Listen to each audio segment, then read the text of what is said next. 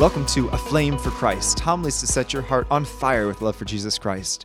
My name is Father Joseph Gill, priest of the Diocese of Bridgeport, Connecticut, and you've joined us on Ordinary Time 3. So in today's first reading and gospel, we hear about this place called Zebulun and Naphtali. But what is this place and what makes it so significant?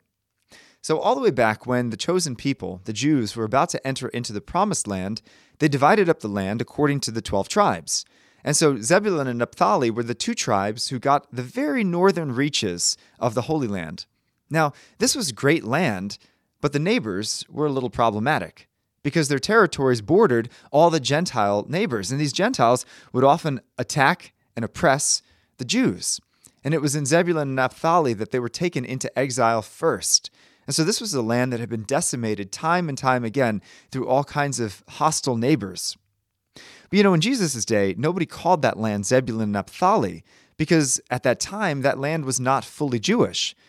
Rather, Jews and Gentiles lived side by side in what was now known as Galilee, where they lived in kind of a tension, kind of an awkward uncomfortableness. So why does Jesus go up there then to start his public ministry? Because Jesus is specifically choosing to form a new Israel.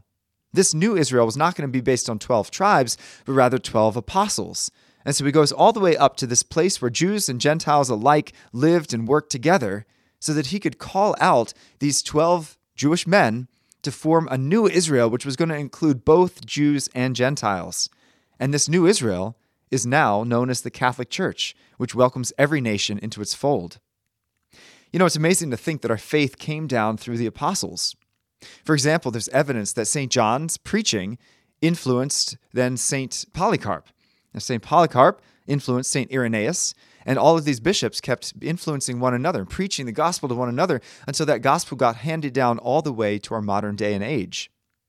Not only does the faith get passed down, but also the sacrament of holy orders, ordination, gets passed down. For example, Bishop Caggiano was ordained by another bishop, Bishop DiMarzio, who was ordained by another bishop, another bishop, all the way back to the 12 apostles. So this lineage of ordination and of handing on the faith is called the apostolic succession because it goes all the way back and traces its lineage back to the apostles. And we say that every single week in the creed, right? I believe in one holy Catholic and apostolic church, meaning that what we believe, teach, profess, and practice in our faith is in the same way that the apostles did. That's remarkable. Just as some evidence of that, around the year 150 AD, St. Justin the Martyr wrote a very famous document called the First Apology. Apology doesn't mean saying sorry, it means making an explanation for something. And this was the first real explanation of our Catholic faith and what we believe. And he describes how early Christians worshipped. Now listen to this description and see if you can find our Sunday Mass in this description. He says, on Sunday, we have a common assembly of all our members, whether they live in the city or the outlying districts. The recollections of the apostles or the writings of the prophets are read as long as there's time. When the reader is finished, the president of the assembly speaks to us. He urges everyone to imitate the examples of virtues we have heard in the readings. Then we all stand up together and pray. On the conclusion of our prayer, bread and wine and water are brought forth. The president offers prayers and gives thanks to the best of his ability, and the people assent by saying amen. The Eucharist is distributed, and everyone receives communion, and the deacons take it to those who are sick. The wealthy, if they wish, may make a contribution, and they themselves decide the amount. Does this sound familiar? Literally everything we do every Sunday was present in the early church.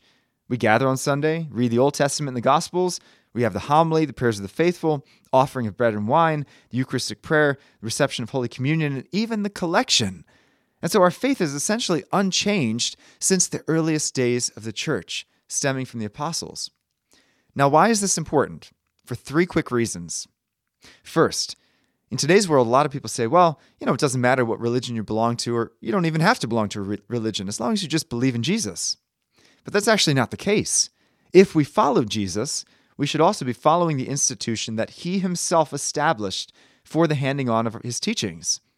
Our choice of religion should not depend on personal preference, but on what faith is still connected to the teachings and the unbroken line of succession with the apostles themselves.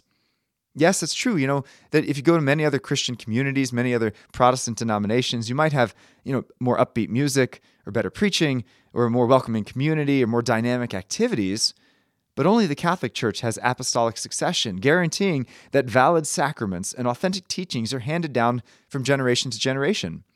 As Catholics, we recognize and respect all that is true, good, and beautiful in our Protestant brothers and sisters, but we also recognize that we have the fullness of truth, beauty, and goodness in our Catholic faith.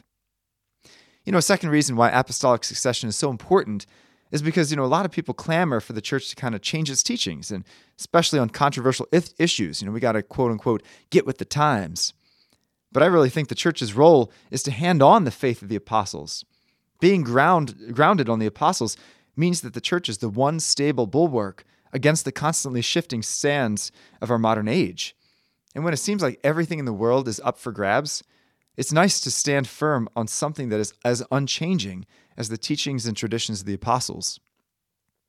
Finally, though, a last reason why I think apostolic succession is so important, so needed for our faith to be grounded on the apostles, is because it allows us to be proud of our faith. I know over the last 20 years, it's not been easy to be Catholic, and some of our leaders of our church have done some terrible things. But we have plenty of reason to be proud of our Catholic faith, because we are the new Israel, the new chosen people of God, based on not the 12 tribes, but the 12 apostles. The Jews had plenty in their history that was imperfect, but their joy at being a son or daughter of Abraham was based on the fact that God had chosen them. That alone made them proud of who they were. And we too, although we've had many, many sinners in the history of our church, but we know that we are still the bride of Christ, and that we are still the true faith started by Jesus Christ upon the apostles who were our first bishops. And that is worth being proud of. My friends, our God is a God of order, not a God of chaos. Although many people look down upon organized religion, God knew that he needed to establish an organized church to get his mission accomplished. The mission of spreading the good news of Jesus' death and resurrection, his mercy and our new life to the ends of the world. And how blessed we are then to be a part of that new chosen people, the Holy Catholic Church.